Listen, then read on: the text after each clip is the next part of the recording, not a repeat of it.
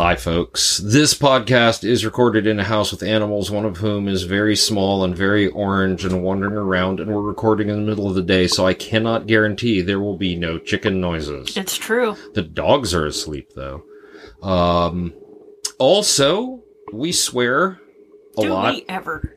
Hi, Tiny Orange. Please don't love the microphone. Told you. And so, we swear a lot, and we should mention that now, and that the podcast is generally PG-13, although strong warning for strong language, parental guidance suggested, blah, blah, blah. Okay, so that's that. Yay! Welcome to Productivity Alchemy, episode 96. We are in the final 5 before episode 100. Yes. I'm very excited about that. We are also back from China. We are. And I want to say we got next to nothing done while we were in China. Except Were we supposed to get something done? I mean, we survived high altitude. We did. You kissed a yak. I kissed a yak. We saw lots of monasteries and we were at absurdly old things. We were at Everest Base Camp in Tibet, and I got pictures of the summit of Mount Everest, both at sunset and then sunrise. I'm just going to say it. Everest is not very impressive in person. You know, I can see that. The thing is, if it was just like in isolation by itself, you'd be like, wow, that's very impressive. But it's part of a mountain range with like 4 of the other tallest mountains on Earth. So it's like, which one's Everest? That one. Okay, if you say so. Yeah.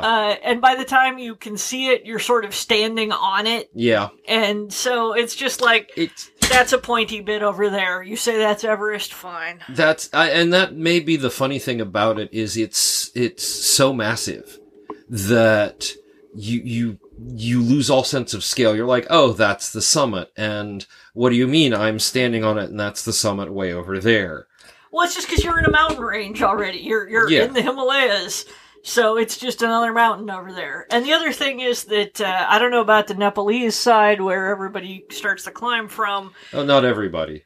Which is probably, maybe it's much more impressive and isolated and you get your Sir Edmund Hillary on. But if you come from the Tibet side, it's, there's little old ladies driving yaks and people planting crops. So it's not like, I am isolated in the middle of nowhere, man versus nature. It's like there's a little old lady walking by planting things. Yeah, and yelling at yaks who could very easily trample or gore her, but don't. They're afraid of her. Yes. And I think there is a power to the little old lady in Tibet that I don't think I've... Power to little old ladies everywhere. Well, there are, yes, but here is a land where all the women are in charge of one of the more dangerous animals that they raise on farms.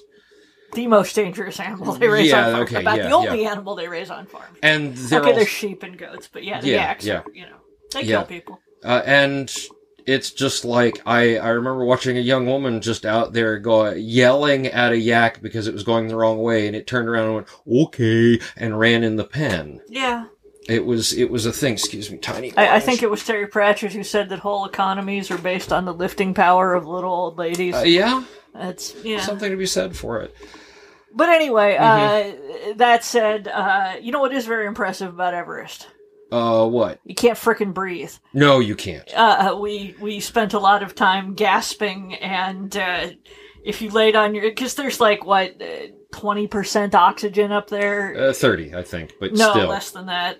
It was 20% where we were in the Valley of Cats. And then we went up another, 3,000 feet. Yeah. You felt like you walked 5 feet, you started hyperventilating because you couldn't get enough air. If you slept on your side, you felt like one of your lungs was collapsing. It was an adventure. I didn't have that with the lungs collapsing. What I do remember, though, is that, so at the place we stayed at base camp, it's a monastery. It was a monastery, and we were in a guest house, and it had beds with electric blankets, which was so nice. But you could have lights or electric blankets, not both. Right. And the other thing was they gave you these incredibly thick quilts. Yes. And they were very heavy, and there was this point where, we were taking Diamox to help with the altitude. But which also makes you gasp like a landed fish. And depending on your metabolism, makes you have to pee a lot. And so the first time we were on Diamox, it was like, yeah, whatever. The second time, when we were only on it for a couple days, to do the Everest portion, I had to pee like every 30 minutes overnight. Every hour, hour and a half, right? And so I just remember like going, I have to pee, and then being exhausted, crawling out from under the blankets. Because the quilts were heavy and there was no air. And having to catch my breath before I could put on my shoes. And then having to catch my breath when I sat up from putting on my shoes. Oh, yeah. And then, like, walking to the hole in the concrete where you did your business. There was a men's and a women's, but still. I mean, they were both just holes. Yeah, and having to catch my breath before I went in, not because of the smell, just because I was, there was no oxygen. So you walked like 40 feet, and that's a big deal. That was a big deal, yeah, and then take care of your business and step out and catch your breath again. Oh, yeah. You know, but that was also one of the best places in the guest houses to be able to see the stars, because there was a light right in the courtyard outside our door, and if you looked up, mostly what you saw was light pollution from the light.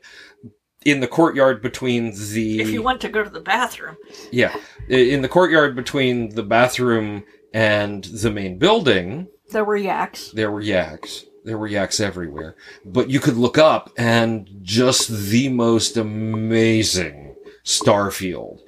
It was incredible.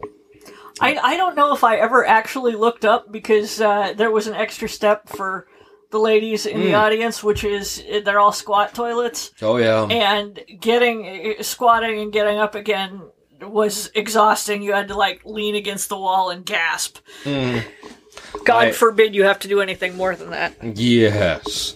I do remember one point in the guest house we stayed in with the yak herders when we were in the Valley of the Cats had put in, or maybe had modernized their toilet for us a little bit. They had put up 2 boards over their hole in the ground and plastic sheeting to keep the wind off.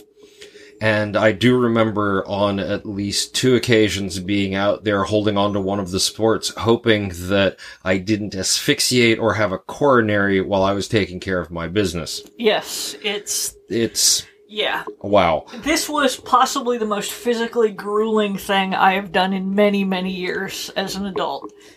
And our friends Laura and her fiance Stu, who live in Colorado, were just like, we're going up the mountain now. Do do do do do do do do do. And the rest of us are just like, this is very tiring. And Stu, of course, is also an athlete and does like 14K hikes or runs or whatever on the regular. So like at one point, by the way, this is going to be the best story someday. Like, someday I'm going to have arthritis, and they're going to be like, well, is it genetic? No, let me tell you about how I got arthritis.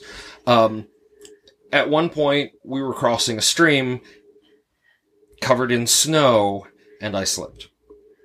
And my foot went into snow melt in the Himalayas in about freezing temperatures. And then my hands went in as I lifted myself up. There was no other place to put them.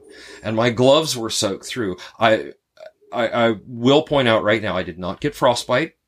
Or hypothermia. I have all of my fingers and toes. So before you panic about that, it was a little scary, but I've been trained, okay, if this happens, this is what you do. You get the gloves off because they're soaking wet and there's nothing you can do about that. And keeping them on is not going to help. And you shove your hands into your armpits. And I had spare fingerless gloves. Right, and right. We sort of... And our guides were like, no, keep walking. And if this happens, and I'm like, I know hypothermia. It's cool. I want to say, though, that my coat, which did touch the water, did not take any water absorption at all. My jeans didn't, which were theoretically waterproof, but they had absorbed some water, but it didn't get to the base layer I was wearing underneath it. And my boots, my feet stayed perfectly dry. It was... In some ways, some people would be like, it's a miracle. I think more it was, I knew what to do and had planned appropriately for the weather. But it was a little scary. And someday when they're like, Grandpa, why are your hands all gnarled up like that? It's not because I spent years and years working on a keyboard. It's not because we have some hereditary, arthritis in my family, it's because my hands went into a freezing stream of ice melt in the Himalayas when I was 48. And that's your story. And that's my story, and I'm sticking to it. There you go. Yeah. History is written by the survivors. They say the winners, but really it's the survivors. Yeah. So, that was our trip. We survived. Yes, and it was an amazing trip. I am very glad we do it. I feel no urge to do it again. No, I do want to point out where that started was that after I fell in the thing, Stu, here we are at 14,000 feet, Stu came running down the mountain to make sure I was okay, and then ran back up to where Laura was because he was like, okay, you know what to do, everything's cool. The rest of us on a 10-degree slope would begin gasping like we were dying. Right, it would take us like an hour to go up, I say there's just Kevin and I. Everybody else, slightly better shape, did better. Kevin and I, there was a couple points where I was like, I cannot physically do this thing. Yeah. Yeah, and I'm so surprisingly comfortable admitting that. Wimping out in the middle of the Himalayas is not that bad. I was going to say, we found our limit, and our limit was probably somewhere around 15,000 feet above sea level. Yeah. And I have no... I feel no shame. None. How many people do we know who have found their limit there? It's surreal now that we're home, and I'm sitting here looking at a little orange cat and thinking, wow, a week ago we were starting the multi-flight, multi-day trip home. 2 weeks ago we were driving around western Tibet looking at some of the most incredible landscapes. And ancient ruins. That no one really knows about yet, because that part of the country's barely open. Western Tibet has a Grand Canyon. Like, it's called the Clay Forest. Yes. It's just a Grand Canyon that they put under the Himalayas, so it's even worse. Yeah. And nobody knows it's there. Obviously, the Tibetans know it's there. Presumably, the Chinese know it's there. No one's ever heard of it outside of the country. We're like, if you have a Grand Canyon, you have to tell people. Yeah. It's why is this not on a list of great wonders of the world? Why... we drove around through it. It's, we were all reduced to just gibbering. Yeah, there was a point where I think we have a video of this for the website, where I just looked and sort of gestured and went, hey, and our friend... Bala is going, yeah, because that's all we could do at that point. Yeah. The other one that pissed me off was the Great Tonka Scroll. Oh, in Zinning, yes. Yeah, and this is a man-made wonder of the world. Mm-hmm. Like 400 artists worked... Is it that many? I thought it was only 100. But no, okay, it was like 400. Worked for like 27 years on it. Yeah. It's like a quarter-mile long. Every panel details another piece of Tibetan history. So it has... religion, Right, so it basically starts... because the Tibetan Buddhists believe we started as monkeys in trees. Yes. And grew and were taught and things like that. And so it starts there. And it's just a tiny fiddly detail for 2,000 meters kind of thing. Or however, which is more than a quarter mile. That's like a lot. I don't know how it is. A lot. When you get to the end of it and they're like, oh yeah, by the way, this is the artist who in... 500, 600 years ago, or whatever it was, probably longer, set the standard sizes for all traditional Tibetan artwork and how humans are scaled and all of that. You're just like, what? And it just goes through all these bays that are sort of rounded, so it's just one continuous scroll. Yeah, it's one piece of canvas or whatever. I mean, obviously connected at places, but you can't see the seams. Yeah, and it's just bay after bay. It's like walking through a giant sort of amoeba-shaped thing, and just tiny fiddly detail of gods and Dharma protectors and Buddhas, and you're just like, this is... Your brain shorts out very quickly, and you're like, why have I never heard of this? Why are people lining up for 1 million years to see the Mona Lisa, which is a tiny little fiddly piece, little tiny painting, and no one's heard of this thing, and there's like 20 people here on a weekend. I mean, what the hell is going on? Admittedly, one of those 20 people was a Tibetan monk who was going through and studying everything. Well, right, but still, well, how come no one knows that there's just a wonder of the world at the top of this smallish museum in Zinning? I don't know. It's...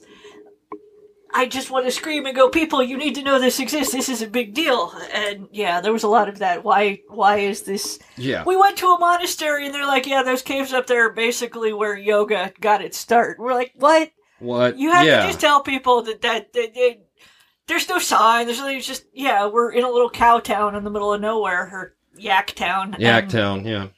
There are lots of caves. And they're like, yeah, lots of yogis came and meditated up there, that sort of word.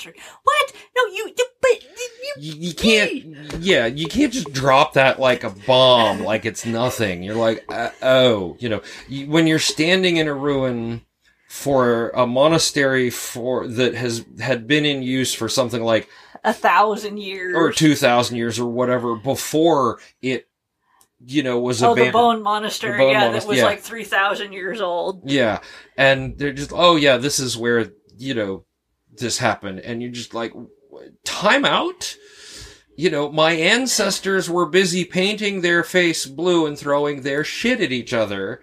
And you're telling me you had a complex religion and money system, and it's all just kind of mind-blowing. Mm-hmm. I mean, and 3,000 years isn't really that long, all things considered. The pyramids were built before then, but it's like, I don't know, maybe I'll do that when I stand next to the pyramids too, but it was all just kind of, it was just so casual. I was going to say, you have a thing where certain timelines just cease meaning, and it's all basically the same age. Yes, anything over 400 years old happened at the same time, as far as I'm concerned, which means that my view of history is basically this kind of mess of, Columbus, Vikings, Jesus, Rome, Aztecs, the Anasazi, Cro-Magnons, Neanderthals, everything is just 400 years ago. That is sort of my cutoff for it was all a really long time ago. Yeah. And we've talked about why that is, you and I, is you grew up in a very young state. Yes, I grew up mostly in Oregon and partly in Arizona, and Arizona has some Anasazi ruins that are very nice, but Oregon has, the city I grew up in was founded in like 1917 or something. Right. And I come out, and the East Coast just continually wigs me out because I'm like, wait, we just crossed the Appomattox. I'm like, no, I've read about that. A thing happened there. Yeah. There's factories along it. Well, they gotta go somewhere. Yeah. I'm like, but there's there are historical markers in town that are pre-revolutionary. Oh, not the markers themselves, but that something pre-revolutionary, revolutionary war happened, and she just, every time she goes by, every so often just registers, she's like, the town was founded in 1793 or some crap. Yeah, it's something like that, yeah. All just madness. Anyway. So we spent a lot of time being wowed and having our minds blown and eating yak. Lots of yak. Not a fan of yak, I gotta say. I'm sure there are ways that I would enjoy yak, but yak is a very tough meat. The fat does not marble, it sits on top because they need the protection, so... When we were able tough. to get lamb. When we were able to get lamb. It was much better. Yeah. Sorry for talking over you, by the way. It's okay, it's fine. It's all good. Anyway, we should probably... This is like a letter show. This is a letter show, and we had 4 or 5 episodes go live while we were out of country, and I have some comments about those to talk about when we come back right after this. Woo!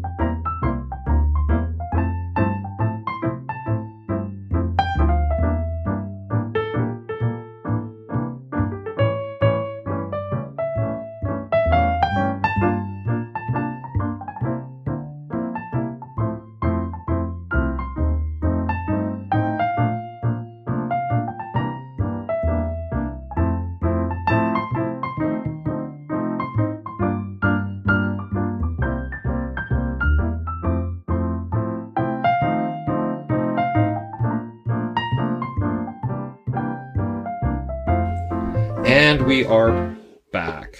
The one thing people don't tell you, by the way, is that everybody talks about, like, jet lag and how horrible it is. What they don't tell you is that for a big trip like a 12-hour time shift, it lasts for days. Yeah, I'm exhausted, which is funny because I also have so much hemoglobin right now that I feel like a superhero. I'm like, now I know how Superman felt in the yellow sun of the earth. Because sea level, I am like, and I'm like that. I go out and do yard work for, an hour, and I'm like, I am invincible, and now I need to sleep for 8 hours. Right. And the other side effect is I had one of my rare, well, not that rare, like my monthly bout of insomnia last night. So to top off the jet lag, I only got like 3 hours of sleep. But we soldier on.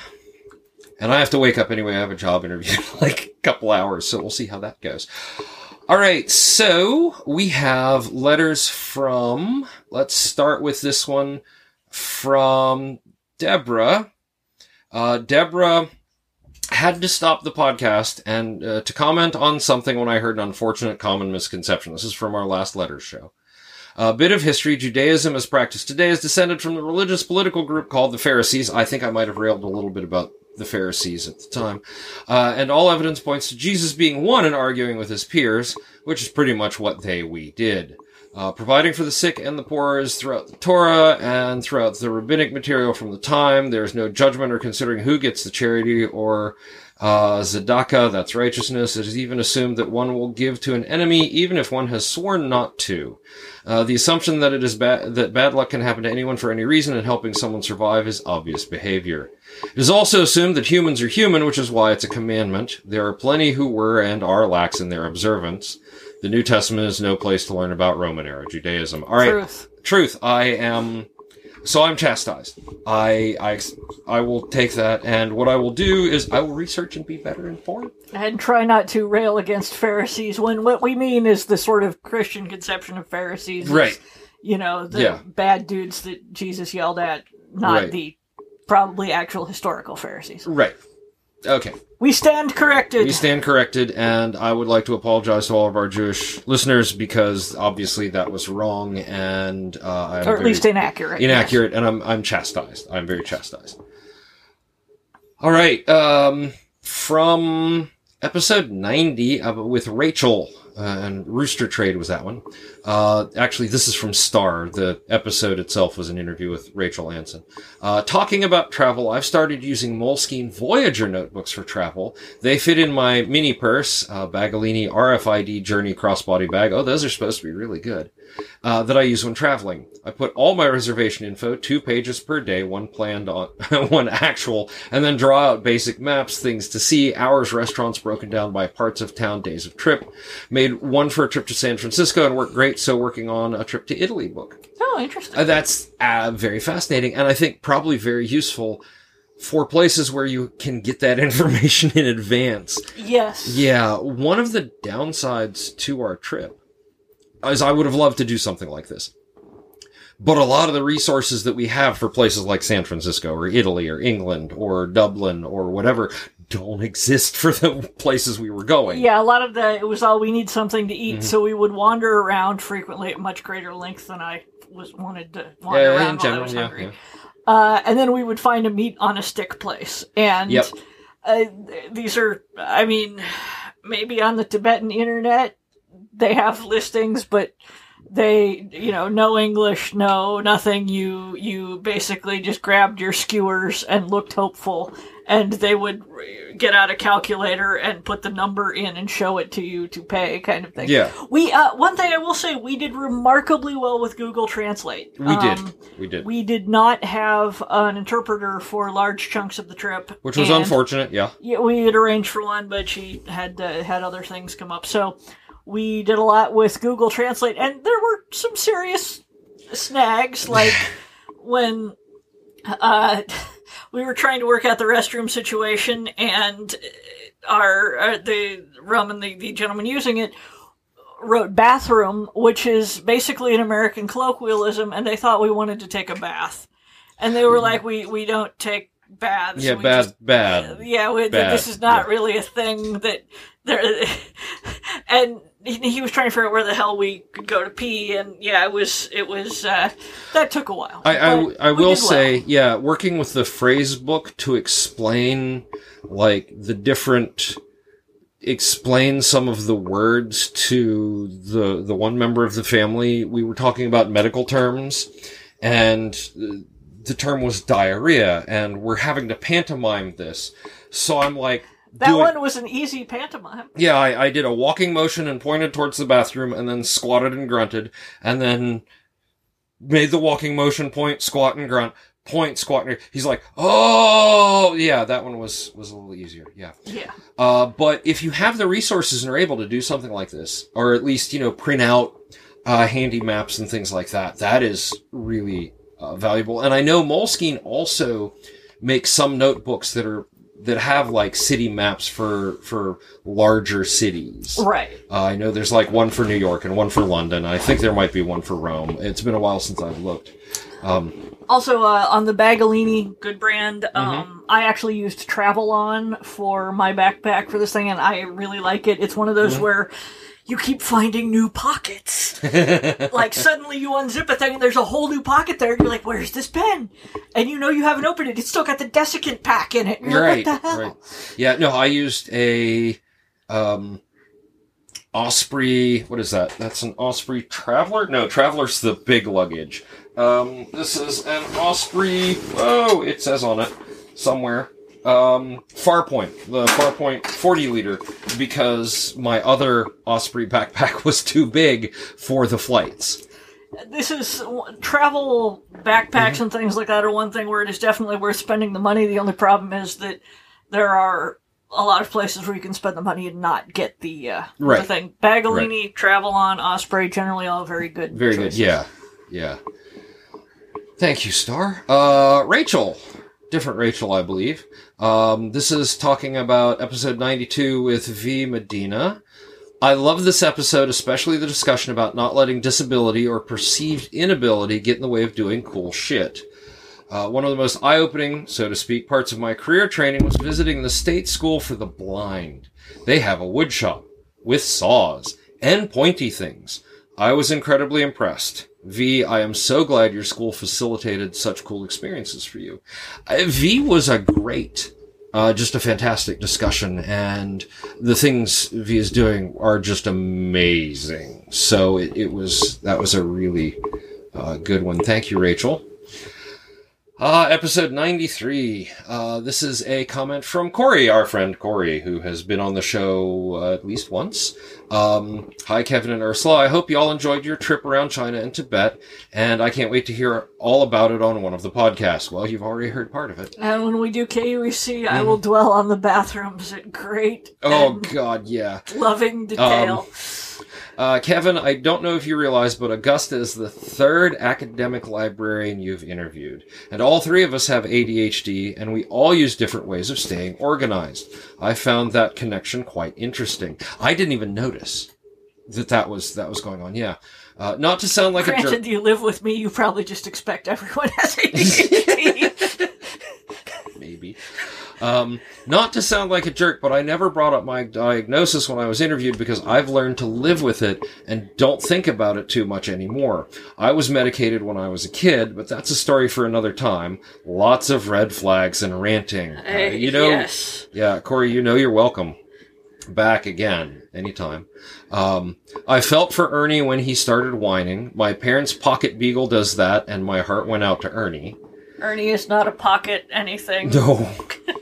But when he feels he needs to take care of something, or he feels it is time for something, he is a whiner. Oh, yeah. Yeah.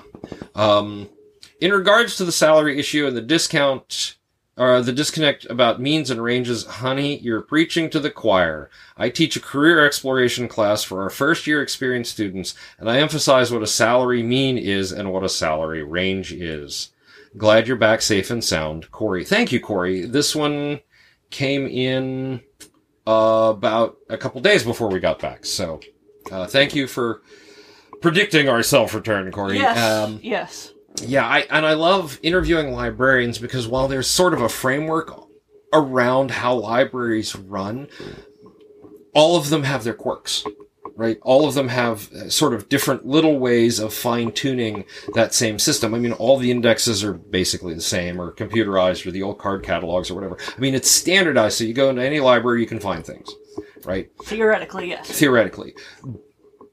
But how the individual librarians work around that with their own things is just amazing to me. You would think, oh no, it's a library. Well, as we learned on another podcast, you always think, oh, librarians, they're always so staid and whatever. Oh, no. There's all kinds of... Don't ever go drinking with librarians. Oh, Lord. No. Well, I mean, if you don't mind being put under the table. Repeatedly. Yeah. One of the things as a children's book author is that you go to library events, and whenever I go to Texas and Oklahoma are the two. Montana also pretty fierce. Ooh, yeah. They it's basically, but Texas you roll in and they're like, here's a margarita, and I'm like, ooh, a margarita, and then an hour passes and I'm weeping gently on the floor, going, how are any of you alive? And you've had like 4 and didn't realize it. Well, yeah, they just kept handing margaritas. I'm like, how are you doing this? They're like, honey, we're librarians in Texas. It's like, we have livers of iron. We have to self-medicate. It was the librarians conference in Oklahoma with the pub crawl, where we're sitting there in the signing line. These 2 very sweet little old ladies come up and say, with hats with big flowers on them. Yes, and they're school librarians. And they says, are you going on the pub crawl with us later? And I said, I am now, because when you 2 little old ladies with flowers on their hats ask if you're going on a pub crawl, you say yes. And the hangover we both had the next day. They rented a party bus. It was, yeah. And every bar had a specialty drink that we all had to have because it was prepaid. And I think somewhere around the 4th or 5th stop, I'm like, how do they do this? I'ma die. It was a heck of an adventure. Yes. We came home with a stuffed antelope head. We did. Anyway. Next letter. Yeah, thank you, Corey. Yeah. And hold on, let me double check something. I think we talked to Corey in between now and the end of and the end of year 2. Oh, it's Alicia Day that I've got to catch up with. But Corey, you're welcome to come back on if there things have changed and you want to talk about stuff. If you want to rant about your ADHD diagnosis, that's what we're here for. We are here for it. Yeah. All right. From Patricia, on my interview with Emily Kohler-Platten. Oh my God, this is such a cool interview. To be honest, it sounds like a dream job. Emily works with a museum and small children. I'm glad there are people who think that's a dream job. Yeah. Wonderful. I'm also amused at dealing with 8-year-olds because having worked part-time as a day camp assistant before, yes, that happens. Thanks for the reassurance that even though you spent quite some time in Japan but never quite picked up the language, had similar experience locally, and trying to learn a language that's different from your original tongue is hard. I gotta say, and we've seen that. There are people who are good at languages, and we traveled with one of them who was working on as best he could, and then I don't know if it's a lot of it may be auditory processing. And which is something I'm bad at. I am frankly crap at languages. I took 4 years of Japanese, retained none of it. I pick up nothing. I can grimly teach myself the, please, thank you, hello kind of things, but it's really hard. It just it does not stick. There is something that is just not there. And, I mangled thank you a lot, and I kept, okay, somebody say it again to me so I know what the hell I'm saying. I never picked it up in Tibetan, but for a little bit after we returned to the States, as I was, buying something at the airport, I was finding myself going, she. Yeah. Yeah. That one sticks, usually the thank you. But thank you. I remember none of the Setswana from Botswana. No, it's... Yeah. And we traveled with someone who I'm sure remembers all of it. Yeah. People's brains are wired the way they're wired, and I feel like a terrible person because I can't. It's like, I swear to God, it's not that I don't respect your culture or believe you should speak English. I just, it goes in and then it doesn't stay. It's interesting. I wonder if there's a correlation between knowing programming languages and knowing, like, oral human languages, as it were. One way or the other, because I can learn or at least pick up enough of a programming language to be dangerous or at least know when I need to look something up. I can't seem to do it with languages that are I'm going to say human generated, but that's not what I mean. I don't know. Spoken languages, right? Written languages. I can learn enough HTML to be dangerous and enough, what was it, baby's first Python. Yeah, NPN, but, in not really my defense, this probably reflects more poorly on me than anything else. I knew going to China, I had no hope because it's a tone language, and I am tone deaf. Yes, you are. So I was like, I am going to point my way through this one. Some other places I can pick up a few phrases. France, I learned a couple, but I can't. There was one frustrating moment when we're all sitting in the van and our driver is shouting la, la, la, and he meant a deer, but la is also the term for, like, eagle and a couple other things. Right. But except that it's the tone. Except the A is different. It's like la, or I don't know. I couldn't hear the difference. Like, there was nothing there. And finally he's just pointing and we're like, oh wow, that's an alpine musk deer, one of the rarest amulets on Earth. That's amazing. Yeah. But I have photos. Yeah. They have fangs. They do. And it's kind of interesting because I don't have an ear or an eye for that sort of language, but you put me in front of a computer where it's all procedural, and maybe it's just that there's something in me that these are very specific instructions versus these have all the nuances. English is the only spoken language, written language that I've ever been able to master, and I'm not really good at it. You're much better at it than I am. Well, it's my job. Yeah. I don't know. It's, anyway. I think and part of it, they have done all those things that if you're exposed to other languages under the age of whatever, you grow an extra part of your neocortex or something, which would make more sense, except that I was exposed to a bunch of languages when I was young, and for all the good it did me, but... You never learned to talk them, though? No. Is that the same general region of the brain that they just found out that if you're a kid who plays Pokemon, you develop a section of your brain and neurons devoted exclusively to Pokemon? I don't think so. Oh, well. Some days it seems like it's its own language. What, Pokemon? Yeah. At least one friend of ours was, I think, in Germany and playing Pokemon Go, and a German guy came up that spoke no English, he spoke no German, and they were bonding over, the Pokemon he had just caught, and he was very excited and wanted to tell someone. Oh, yeah. Okay, and then Corey Large, yay. If you wait to read this comment until the June letter show, I'll understand. Nope, you get it now, Corey. In regards to the Pretty Bujo bullet journal anxiety, please know that the creator, Ryder Carroll, is on y'all's side. This is in relation to episode 94 with Anna James. He's all about functional, not the pretty. I'm sorry the cultish mindset and pretty planning has made you and Anne feel negatively about your Bujo. One last thing, we need Ursula sound bites of It's a Cult, Tool, and Woo. Tool. Yeah. Also, on that episode from Patricia, OMG, yes, Trips. It's actually the Trips app, the Google Trips app. It's actually pretty great even when visiting familiar places because sometimes they'll show you something you didn't expect nearby. In Singapore, it took me and my mom to places we wouldn't have visited otherwise. My friend and I have actually used Pinterest to share cute things we found on the internet to cheer each other up. I actually have a board in her name that's all cute animals and it's skewed the algorithm in such a lovely way.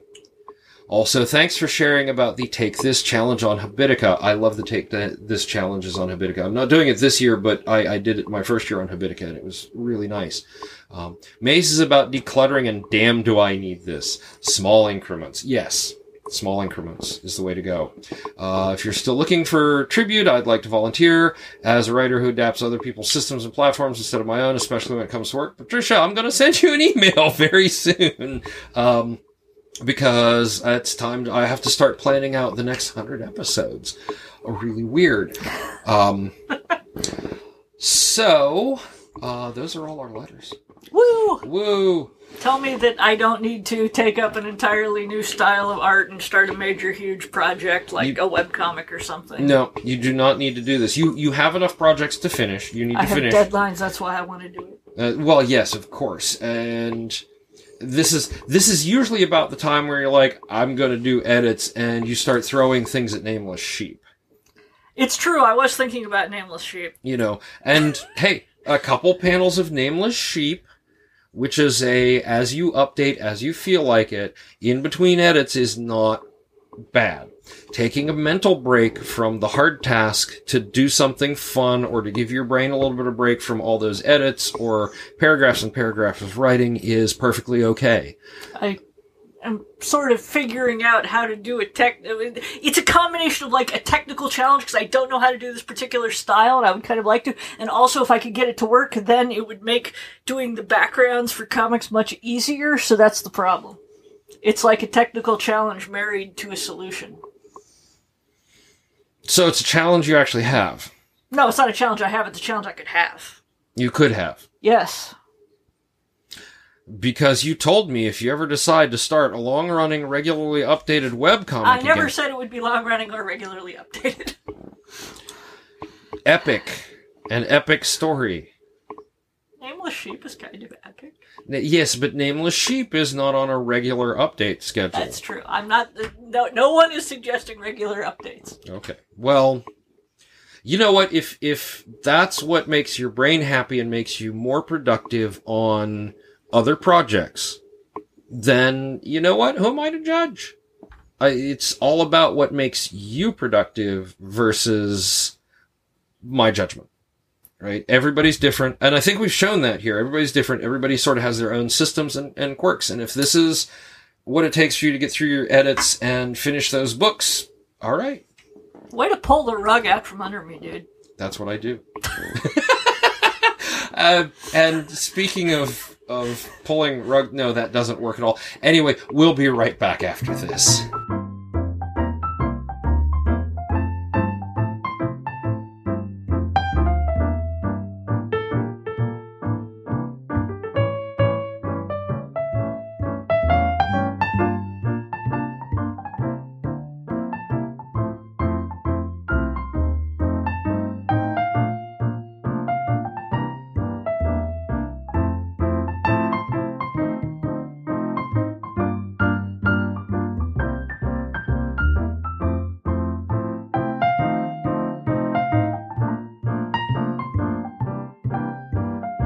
And we are back. The monthly letters folder is empty once more, and I look forward to your comments and questions and whatnot for our monthly letters show. Every month, I'm very excited about it. So, comment on an episode, send me an email at kevin@sunny.com, SONNEY.com. Or, yell at me on Twitter. Sometimes yelling on me on Twitter is a faster way to get things done. Anyway, thank you, Deborah, Star, Rachel, Corey, and Patricia. Patricia, yes, I will try to send an email about scheduling an interview with you in the next couple hours, because otherwise I'm going to forget, and I've got a couple more that came in just before we left that I was like, yeah, okay, guys, I would love to schedule this interview with you, but you know what? I don't have the brain power right now, and we'll talk about it when I get back from China.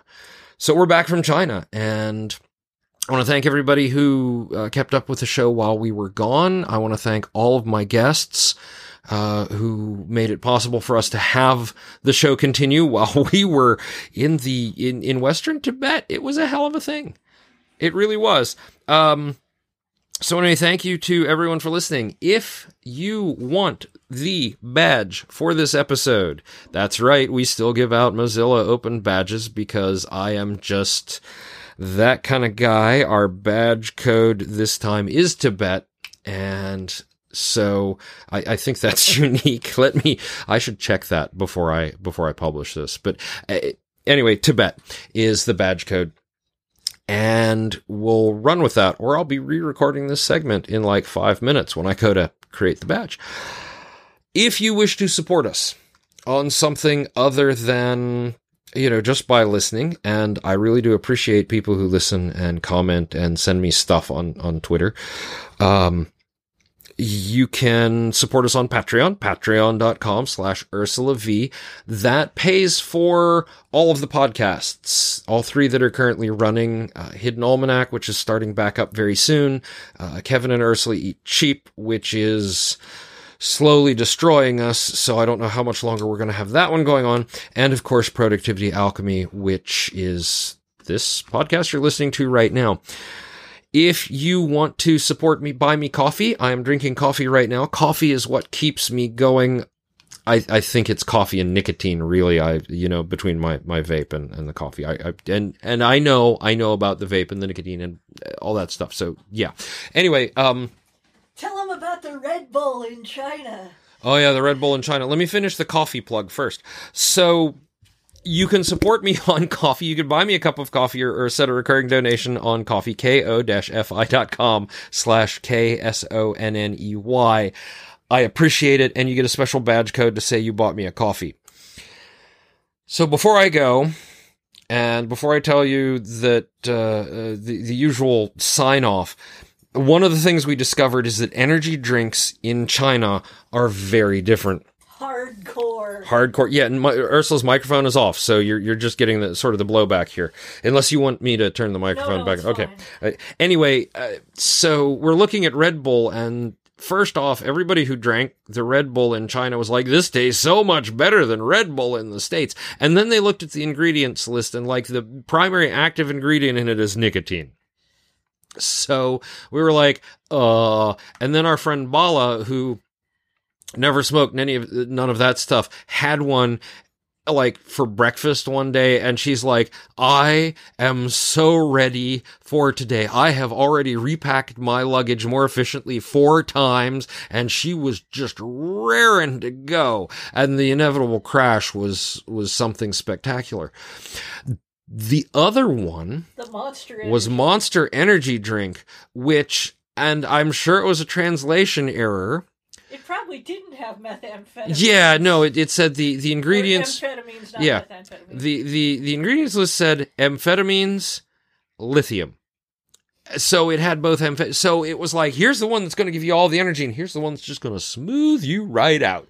And we're just like, on the one hand, if we could get the flavors that good in the States, on the other hand, there's no way these will get FDA approval. Our hearts would explode. No, our hearts would explode. The other thing, Go write a book. Go write your book. Woo!